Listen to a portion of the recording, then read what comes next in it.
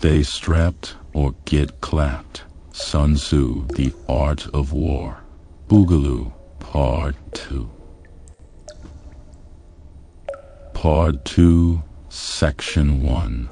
2100 hours, Saturday, 08 February. The smell of the sewers was sickening, and Brian was fed up with these bullshit missions. The army had finally arrived about a month ago to keep the peace, but had decided clearing out Antifa from their holes was a job for the local militias.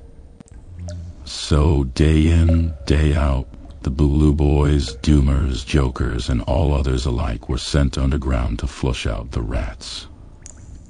This must be how those dudes in Nam felt. Brian thought to himself as he kept his weapon trained ahead in the sewer tunnel, looking for anywhere a booby trap could be hidden or a suicidal thug might be waiting in order to kill just one person for the cause. The casualty numbers were staggering on these missions and totaled about 5 militia members a day. This is partially why the regular army handed this job down. Losing numbers of this kind every day would be an unacceptable loss, but volunteer militia didn't get put down in the war statistics, which made it A-OK. A splash sounded in the sewer tunnel just right at where the corridor began to turn. Brian flicked on his nods, shutting off his weapon's flashlight for his IR one. These commie bastards were not going to get the drop on him today. He was sick of this shit, and too pissed to die in some random fucking sewer. Brian signaled his temporary team of Boogaloo Boys to move forward while motioning his point man to pie the corner.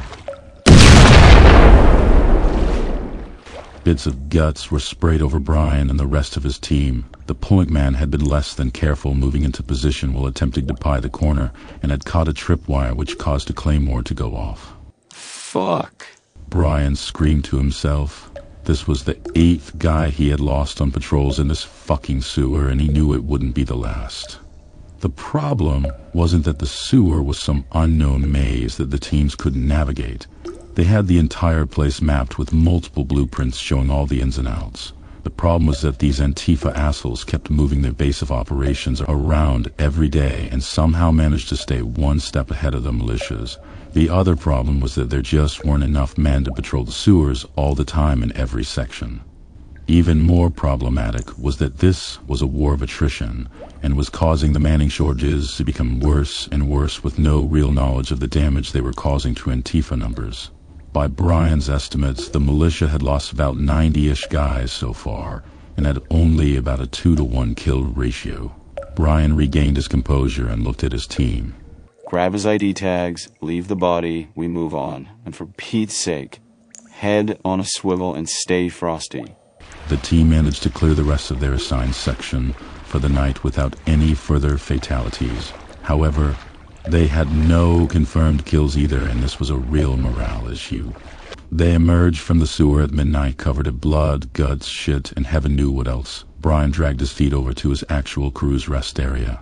There sat John, cleaning his weapon on his bed, having just returned from his own patrol with a different team. Galvin was away on mission, and Jimmy was seen fast asleep with his eye patch hanging from his cot.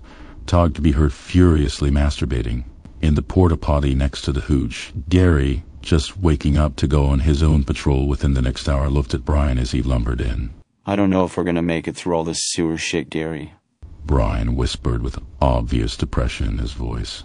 Lost another guy to those damn claymores they keep setting in the tunnels. Fucker was long gone before he even knew it hit us. Yeah, I know, man. I don't know what to tell you. Shit's rough down there, but it's gotta be done. Brian scoffed at Gary's comment. I just don't know how much more of this I can mentally take.